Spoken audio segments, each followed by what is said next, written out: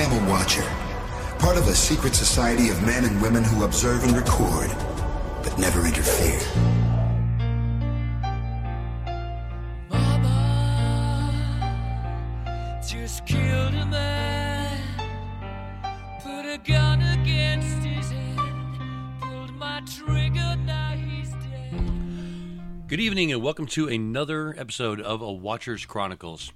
I'm your host, Jay, and tonight we'll be talking about inspiration. So let's start off talking about something that's just happened.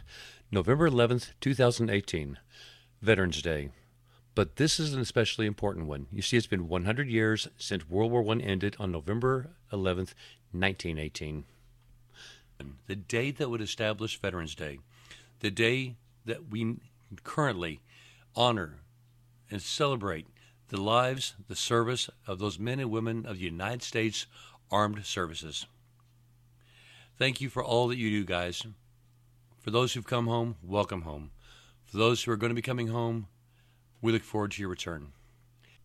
For the people in services, their inspiration comes from a variety of areas, but often from people.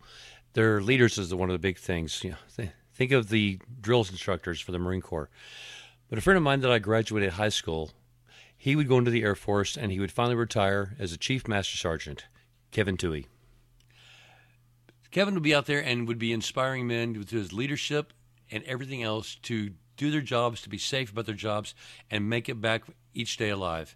I remember when he retired, I read some of the letters to him, and their admiration for him, their respect for him, as he made sure they survived from day to day, as he cared for them, and would also inspire them to do the same for others. This is the inspiration we have seen in our armed forces, but it's also inspiration that we will see in our own daily lives.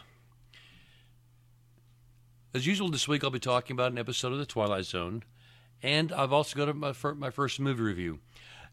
As I do a Watcher, I'll explain once again, the Watcher Chronicles are based off of the television show Highlander. This is not about the Highlander, of course. In the show, the Watchers were a group that would watch and observe the immortals. They would record their lives, record their battles, their losses, the victories, because at the end of time, there would only be one immortal remaining. And this group would document all of them so that history would know who and what they were. In my capacity as a watcher, I watch the world around me, comment on different things I see, sometimes funny, sometimes not so funny. But it is just what I see. I find different things to talk about. I'm a big fan of The Twilight Zone, and I like to find ways that The Twilight Zone will fit into my weekly theme, or however often I do choose to do this. So let's go ahead and get going. Inspiration. Inspiration is that wonderful thing that, I was about to say inspires us, but is the one that gets us out of the bed to say we want to do something, to give us a goal. We don't just suddenly wake up and go, today I think I am going to write a symphony. There has to be inspiration in it. Sometimes it's going to be in the world around you, and what you see maybe, the sounds you've heard, people you've heard. It will be so many different things. I really come down for inspiration. There are three main things. It's the who, the what, and the where. Now, the who, that's obvious. That's going to be different people who are going to inspire you. I mentioned Kevin. He would inspire his men to do different things. But one of the people that truly inspired me in my life is my dad. My dad was a man. Let's introduce you to my dad real fast, I guess. My dad was a man who wanted to be a doctor. And he went to college. He did his best. But when it came time to go to medical school, his college was not prestigious enough. So he chose a different avenue, and he would go to medical technology school. And he would work as a medical technologist. For those who don't know, this is the blood guys in the laboratory. He would be the guy that when you come in, he's going to stick a needle in your arm and draw some blood, run those tests. Along the way, he's going to take specimens that the doctors have collected, and they're going to run other tests on them to help determine what is going on with you. I remember as a kid watching him work with the Petri dishes. He took those throat cultures and would use them to contaminate a dish and then treat it with different things, and they would see which germ grew, how it reacted. And that's how they were able to determine, is this a strep virus? Is this a staph infection? What was going on? And they would be able to return this information back to the doctor so they would be able to actually prescribe a treatment. It was all done by hand back in those days, working with the petri dishes, contaminating them, cultures to see what grew, blood counts, staring into a microscope with a special little tool next to them and a timer during which they would do a quick blood count, writing the numbers down from the results. He was good at what he did, but I also got to watch him with people. He worked in the laboratory on Friday nights. That's how he paid for a lot of my family, my sister, myself, the things we did. And one thing about him, he would drive the people crazy in the office. They would say, we need blood drawn from like 232A. He would respond, they don't have a patient named 232A. He insisted on getting the patient's name, the room number, bed, all of that. He would go in, he verified everything, but he would then introduce himself. He would talk to people, put them in ease as he told them what he was doing that night. He was a man who worked very hard over the years. I will always remember the eulogy I gave for him. He passed away 3 years ago. I called the eulogy Blood, Sweat, and Tears, as I talked about this man as his life and blood, the hard life that he lived, and the emotions that followed him along through it. But his eulogy is a story from 3 years ago, and not to be repeated tonight. But my dad's one of my inspirations in my life. Other inspirations. A couple guys from Highlander. Anthony DeLonges. At the Highlander convention last year, we got to talk to some people. Anthony would talk about his ambition of riding horses in every country. He was able to make that dream come true, but he had to work at it. That inspiration was there, but he had to find a way to make it happen. He had to do this himself, and he achieved it. And he's in the movies. He is a stuntman. He is a fight coordinator in Batman 2. He would teach Michelle Pfeiffer how to use a whip. You've seen him in other movies. Roadhouse, he would play one of the bad guys. Master of the Universe, where he even doubled for Frank Langella at one point. So here's a man who found ways to achieve his goal, his inspiration. Another man, Clay Boris, the director. Clay would direct 10 episodes of The Highlander. He's from Toronto, Canada. And up there's a small part of that town he would call Cabbage Town. Basically, it's the poor section. And he really wanted out of there. He loved movies. He wanted to make movies. He wanted to direct movies. He wanted to be able to do this. And he had to do things as part of school projects. One school project he talked about was a short bit where this kid was going through the area being careful, made the wrong turn, and found a gang there where he was beaten just for being in the wrong part of town. Clay would work, and he's achieved his goal. He has made it out of Cabbage Town. When we were sitting there last year afterwards, he was sitting there wearing a T-shirt that said Cabbage Town on it. Great to talk to, telling us his stories, talk about the things he directed, the episodes of The Highlander. But here's a man, once again, had a dream, had a goal, had that inspiration, but had to make it happen on his own. The next part of inspiration, where? Places that inspire you. People are inspired about places to go. They want to go see the pyramids of Egypt. They want to go see. Okay. There's so many. Let's go into America here, up at Mount Rushmore. Maybe they want to go to the beach, the highest mountain. They want to go visit Maine and be able to see that northernmost spot, looking out into the Atlantic. Anything, a place can go. Now, if this place inspires you, how you make it happen? How do you have to work for it? That's the key. That's what's going to be up to you. But the inspiration, that's what gives you that goal. That's what gives you that dream. And the last thing is the what. Now, I think, okay, we've got who, we've got where, and a what. Well, think about it. What inspires you? What events are going to inspire you? For some people, it may be a terrorist act and inspires them to join the military. That did actually happen to my grandfather.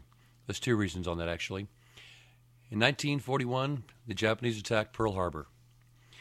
And my grandfather was a preacher who did not make a lot of money, but he knew there was going to be a lot of men dying in the upcoming war. He did two things. One was to help his family. He would get 3 to 4 times the amount of money he was getting as a preacher. He joined the United States Army, serving as the only Protestant chaplain to the 82nd Airborne. He was on the front lines. He saw a lot of death. I mean, things happen, and when things happen, it inspires people to take action. We've seen it in our own country. We've seen school shootings that have inspired people to stand up and take action about that. We've seen, I'm going to hit a couple things here. Don't get, if anybody gets upset, I'm sorry. We've seen issues with immigration where illegals have killed people. And this would inspire some, one in particular, to take action to stop those who would repeatedly violate our borders, commit crimes, violent crimes, and kill people, to prevent this from happening again, even though his actions, his attitude would become a controversy for him. We've seen families separated of the immigrants, others inspired to come in and bring them back together. It's these what situations that occur that will cause people to jump into action, something you had no clue about, but because it happens, you feel it calling to you, and you feel the need to take that call to action. So if you feel that need, you have to do it. If you sit there and simply say, somebody needs to do something, well, maybe that somebody is you, because nobody else is going to do it. This is important to you. It may cost you. At the same time, it may be worth everything it costs you, and it's worth a fight because it's important to you. So do it. You found the inspiration. Make it happen. Bicycle, bicycle, bicycle. I want to ride my bicycle, bicycle. And with that, I'd like to move into our next portion. It's time to head over to the gym for our what I call the fitness center hijinks. I know it's a quick little break from inspiration. The gym's a great place. People go to there to sit there and improve themselves, improve their body, to be among others. The gym says it's a great place to come and meet others, even though people go there and stick headphones into their ears so they don't have to interact with anybody else. Okay, that's a little strange. It happens. I like having a little bit of fun with this. First off, I never make fun of people there who are especially overweight trying to improve themselves. The people I'm going to make fun of are the people who are just that fun to make fun of, or they're just outstanding characters. This time, instead of really making fun of most people, well, maybe a little bit, I'm going to talk about a couple of people. When we go there, it's like I said, you have your earphones on, and you see the world around you without interacting with it. And you see the same faces come in day after day. They'll have the same kind of attire on. We got one guy, he always wears a hoodie with the sleeves cut off, and then he wears his hood up over his head and his earphones over the hood over his ears. I'm not sure how that works, but it works for him. Well, we got two people. I give them nicknames. The first one is the Colonel. The Colonel is this man. He is an older gentleman, bald head, the military-style mustache. And when he walks around, he eyeballs that room. It looks like he's in charge of his troops, seeing who's where, what's going on, how to command what's going on next, as he goes and does his next exercise. The man is solid. Had a chance to talk to him one day. We'd seen each other in the gym a few times. And finally, one of us broke the ice. The man said he's been often mistaken for being military. He's never done military in his life. His voice is good old Southern Texas country. Nice guy. He's got more back problems than I have. And it's just one of those misconceptions on people in the gym you're going to find. This next person, I call her Mean Girl. Now, Mean Girl is one, when she first gets to the gym, she has, first off, long, beautiful hair. It's like blondish, whitish hair. And very, very well dressed. At times, I think she should be going to the higher class gym that's a few miles away, but she's at mine. What can I say? But it's very common that I'll see her walking upstairs as she gets finished changing and is heading upstairs to hit the treadmill. And I realized one day she had her phone on, and she was literally doing a video FaceTime call while walking through the gym. I have no idea if she was doing this while she was in the locker room. All the way up to her treadmill, sets her phone down on the treadmill while gets the treadmill going, and continues to have her FaceTime while she's on the treadmill. I kind of don't understand. It's like when you go to the gym, it's like, why do you want to sit there and just be in a phone call with somebody else? But hey, that's her business, so she's doing it. But it just seems a little strange. But those are my that's my two crazy people for the month. But we're gonna have a little fun here with douche knots. I continue to see him, but there's one guy I'm gonna have to apologize for my continued hatred of that man bun, the douche knot. For those who've listened to me before, you know I hate it. I mean, I've got very long hair. And I see these guys running around. They have their hair pulled up into this little tiny 2-inch ball of hair so they can go around like they've got some kind of ponytail. But inside of this hair's never going to be in their face. But there's this one guy. Dude, I apologize to you. You have a right to wear a douche knot. The reason being, I saw him leaving one day as he took his hair down and ran his hands through it. In that instance, I realized that he was a fan of a musical group, as he had the V-cut Flock of Seagulls haircut going on. There it was for the whole world to see, and for the first time I thought, in his case, that douche knot just works out better. That's it for the gym this week. We've got a lot more to cover, so we're going to head on out of there. And we're going to head over to one of my favorite places. We're going to head to the TV. We're going to grab a disc, and we're going to pop it into the old Blu-ray, and we are going to turn on the Twilight Zone.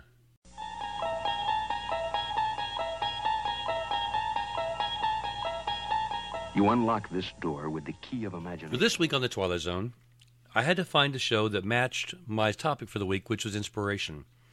And I found it in the guise of Ray Bradbury. Ray Bradbury, some of his stories would be used, and this one is I Sing the Body Electric. The synopsis of this story, we have a young man, he's a widower, he has 3 children. He's trying to make it in life, hold down a job, raise his children. He doesn't have any relatives that can help him any longer, and he's trying to find nannies, but nothing works out. He can't figure out what to do when he runs across this store. This is a store called I Sing the Body Electric. He goes in, he has a talk with a salesman, and he soon comes home. He's excited. He talks to his 3 children. He tells them what it is, and they go down there, and he introduces the children to the salesman. I Sing the Body Electric will be able to provide a robotic form. And this form will basically be a nanny, or however you want to describe them, a babysitter, a guide to the children. And the children get to start picking things out for her. They get to pick out her hair, which hand she has. They like certain color eyes, a voice that sounds, it sounds the right age for them, and it sounds comforting. They put all these things into the machine, and they tell them, when it's ready, we'll let you know. So it would be a little bit later, and this lady, very nice lady, matronly, walking down the street, and she sees the kids, and she calls out to them. She knows them by name. And they go up and say, "Are you who you think you are?" She bends down, shows the boy the eyes, the color of the marbles that he would love, and he knows it's her. Introduce himself to the 3 kids. 2 of the kids love her. They immediately decide she's grandma, and she settles into the home to help raise the children. But the third child refuses to accept her. No matter what she does, this young girl, will not accept her. One day when they're out trying to go in the park, have a walk, the young girl just can't take it and runs away crying to get away from this robotic form. And she's standing in the middle of the street to get away from her when a car comes. So our grandma sees this and runs into the street and pushes the little girl to safety, but at the sacrifice of herself. The father, the other 2 children come running to the girl. They take her over to a park bench where she's crying. And we finally find out what the problem is. She loved her mother dearly, and her mother said she'd never leave her, but then her mother died and did leave. And now she knows that this lady left her too, that she was just a liar. She said she'd always be there, but she's a liar too. And then they had the girl open her eyes. And there's the lady. She's fine. She can't be hurt. She tells this girl that. She says, "I can't be hurt. I won't grow old. I can't get sick. And I can't get hurt in an accident. And I can be here for you." This little girl breaks down calling her grandma. They go off down the road to have ice cream, and the story continues on from there.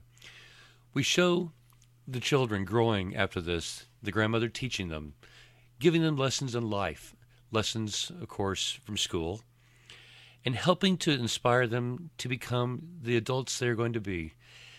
For the young man, the father, he has found a comfort in her, this matronly lady that he can talk to, not as a wife, but as someone he can talk to and share his frustrations of being a single father, and she helps him too. As our story comes to a close, our children are all grown. They're ready to leave the house, and they're having one last chat with the grandma. And they're asking her, said, what will you do now? And she said, well, I'm going to go back to the body electric to be disassembled. And the children are like, no, you can't, they can't kill you. She says, oh, no, I won't be killed. Basically, they're going to take my consciousness, and they're going to put it in this well with all these others. And we're going to come together, and we're going to share what we have learned. And the children didn't understand.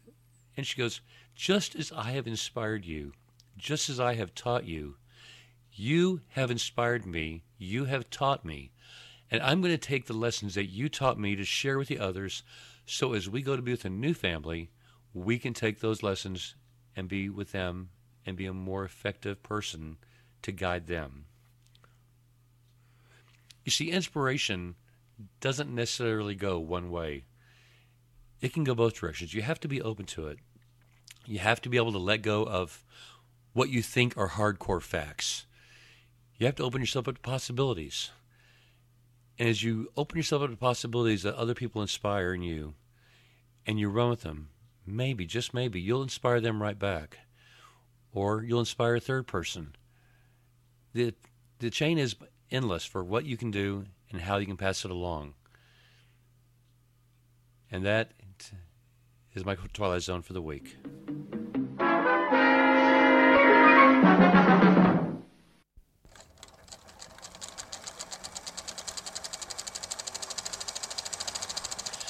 Now it's time to sit there and go for that movie review. Like I said, my first time to do one on here. The movie is going to be Bohemian Rhapsody.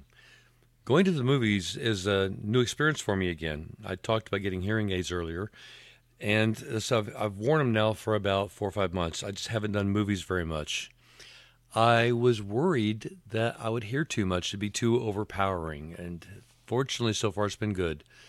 But I'll tell you, when you first get hearing aids, they first tell you that you're a candidate. It's a bit much. It's, a sucker punch. It feels like you just got your head slapped back due to an illegal kick to the face or something.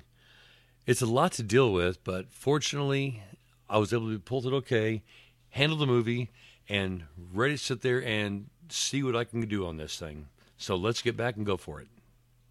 Now, for me, a movie, when I do a movie review, my thoughts are not necessarily based on the same as other reviewers.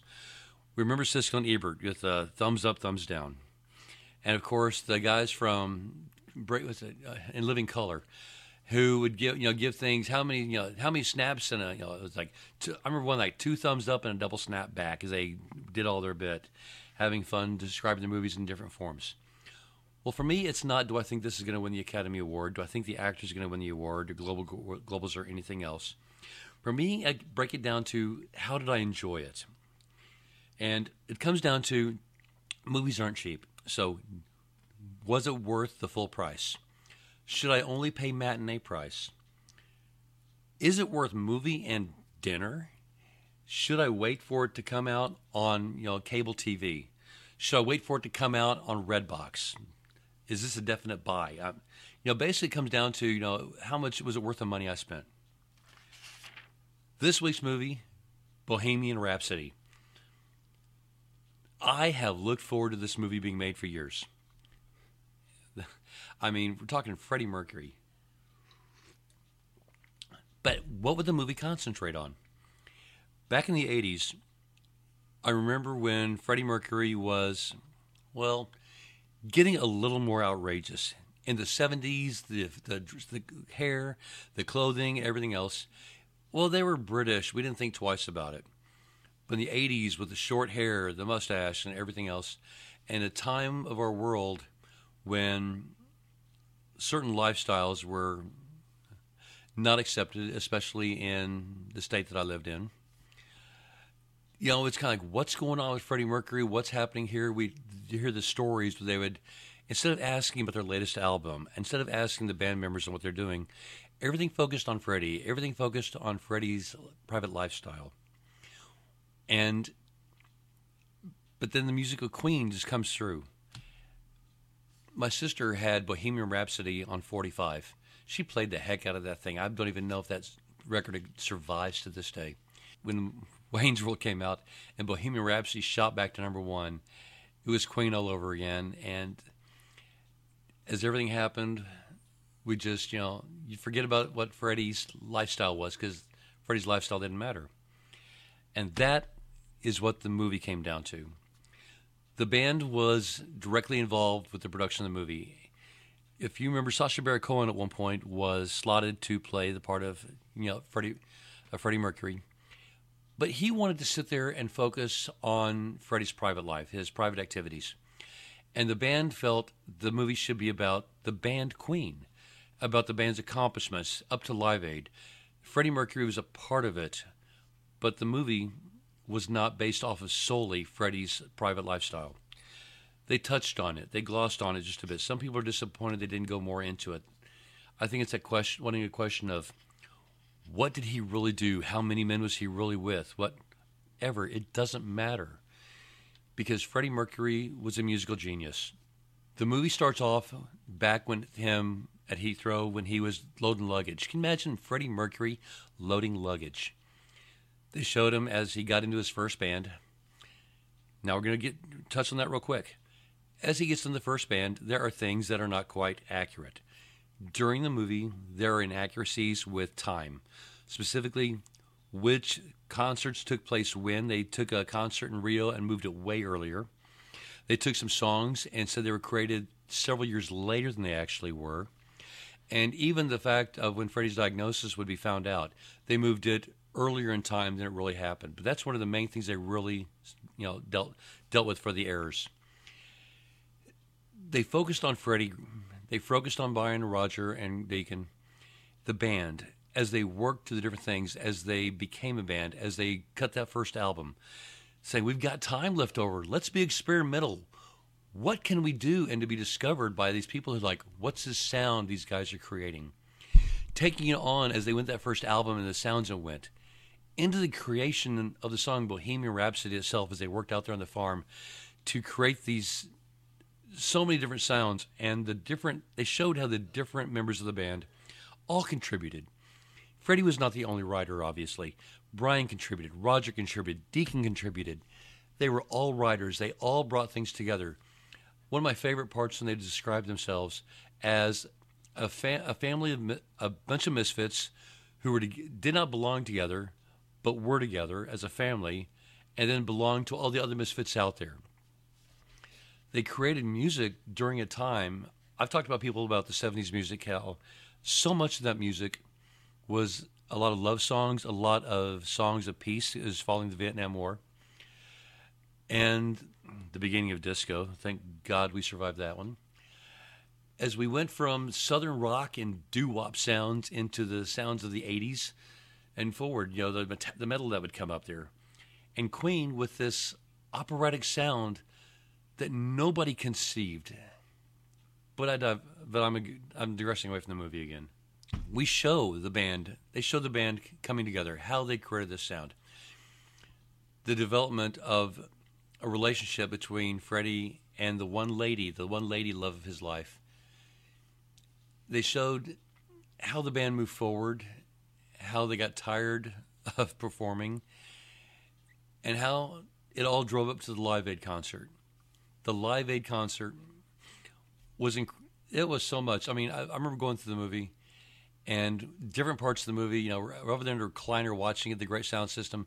When We Will Rock You came on there, I couldn't stamp my foot on the floor, but I was sure doing it on my leg.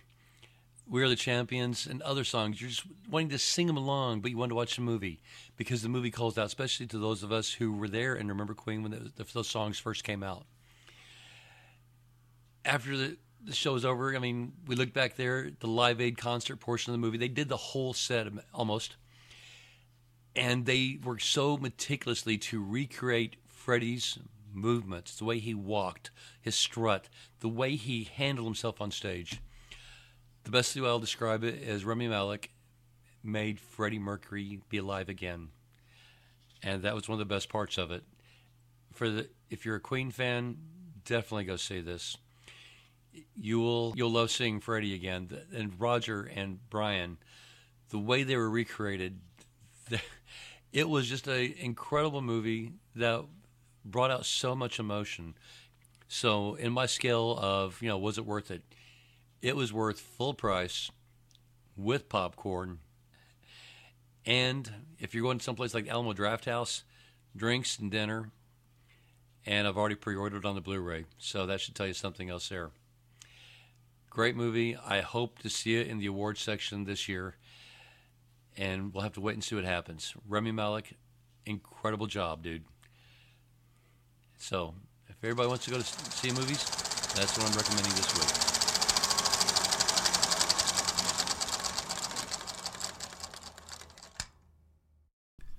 It's time to head towards the closing of this now. I try to keep it in around that 30, 40-minute time frame. So, but tonight we've talked about inspiration. So, I'm going to try to inspire you now. I would like you to consider what I have to offer. Thanksgiving's coming up, and Christmas shortly after that, but you've got a calendar, you know what time of the year it is. There are a lot of people in this world who are dealing with cancer. They're dealing with being in the hospital. They're dealing with being hurt. Blood supplies are at an all-time low this time of the year. My own uncle was in the hospital his final year of his life with cancer, and he couldn't eat anything. His grandkids came up, and they would take pictures of a turkey and tape that to his IV bags, so it was as if he was having his turkey for Thanksgiving.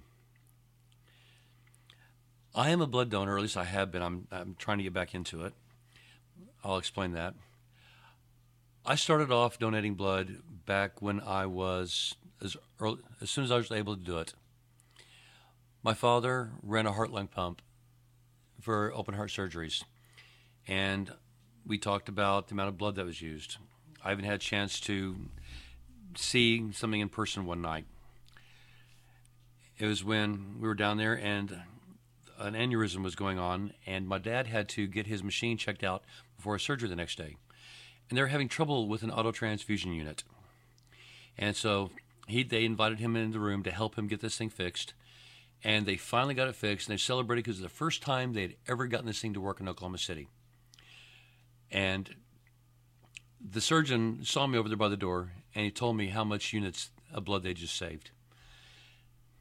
That was one of my big inspirations to get me to donate blood. He told me that they had just saved 9 units of blood. There was 10 people celebrating because 9 units of blood had just been saved. That meant 9 units of blood that could go for somebody else. So as soon as I was old enough, I started to donate blood. And for many years, I would donate blood on a regular basis, whole blood drives at work, blood drives to school, until one day something very particular happened. It was 1991. I don't remember the exact day, I just remember the year. I was driving to work, and a man named David was on the radio. He had called in to talk to him. He had leukemia. He had already outlived his life expectancy by 4 or 5 months, and they had no idea how many more he had left in him. It was a fight every day. And the only way he could save his life at that point was through a bone marrow transplant. Now, bone marrow transplants are one of these things that get very particular. As you know, blood, it doesn't matter. You know, any person with A can give to another person with A, B to B. We all know about the universal donor of O negative in particular. But bone marrow is sensitive. Bone marrow requires so much more than just a blood type. It will even go into genetics, everything else that matters. So if you are of a Hungarian descent, you are more likely to find a match among somebody else who's Hungarian than somebody who is Egyptian. It's the nicest way I can put it. This man was not able to find a match among his own family. Most likely his parents, child, maybe a sibling. He'd exhausted everything with his family, and he was out there in the unrelated donor database. And he said the only way that he was going to survive was if somebody became a match for him. But there was no match for him at that point, which meant they needed more people to get into the database. He talked about what it would take. Basically, you go down, you register, you get tissue typed. It's back then it was about a $70 fee, or you could donate 1 unit of platelets. Seems simple enough. And that would take care of it. And I listened to that man that day as he talked about what it was going to be like to die. He never cried. He never wept and wailed. Didn't insist. But he made it plain. I'm going to die. And if you can't help me, then I will die. But if you can help me, I'd like it if you would. He talked about matches. At that time in 1991, the chance for a match in the bone marrow database was 1 in 100,000. But here's the kicker. That's for a Caucasian. I made the comment about genetics that come into play. In 1991, for a person who's African American, the chance of finding a related match in the bone marrow database was over 1 in 1 million. There was a push to get minorities in particular registered, a chance to help somebody else. They said for these minorities, there was no tissue typing fee. Just please come down and volunteer. I listened to a story that day about the bone marrow database. If you'd like more information, I'm going to direct you to bethematch.org. I went down to the blood donor center. I talked to him. I got registered. And it took a platelets donation. And platelets, for those who have donated blood before, there are 3 units to blood. And they talk about when you donate a unit of blood, you can save 3 lives. Because they'll split it into red cells, the plasma, and the platelets. But cancer patients are sensitive sometimes. And to get a full unit of platelets, they call it a 12-pack because it takes up to 12 donations, 12 separate donations to create 1 full unit of platelets. So when you go down and donate platelets, they have this machine, it's called apheresis. They draw off all the blood. As it goes in the process, it will separate the blood into the 3 components. They draw off the platelets, and you get your red cells and the plasma back. It takes a couple hours to do this. But since you get your red cells back, you can come and do it again. You can do it up to 24 times in a year. And I got into the program because my uncle I talked about died. He died in 1983. I had another friend who died of skin cancer. I had an aunt who died of lung cancer. Eventually, my own mother would die of pancreatic cancer. When you see cancer around you and you know the fight that goes on, sometimes you're inspired to help. I was. I started donating platelets. I started donating up to 24 times a year. I'd keep it matched out. I did it until my veins could no longer take the process. At that time, I had donated over 51 gallons of platelets. It's been a few years now. I'm hoping I can get back into this next year, get to that next gallon. I'm not done yet, and I'm going to donate more platelets along the way. I would love if you join me along the process. If you're not willing to do the platelets at 2 hours, if you go down, drop off a pint of blood, you can help some lives. It's Thanksgiving. It's Christmas. Everybody wants to be home with their family. But did you ever think that if you took time, that little bit of time to drop off some blood, maybe you will give the chance to somebody else to come home for the holidays and spend time with their family? Thank you all for listening again. My name's Jay. I'm your watcher of the night. Hang out there, guys. And don't remember, I'm always watching somewhere.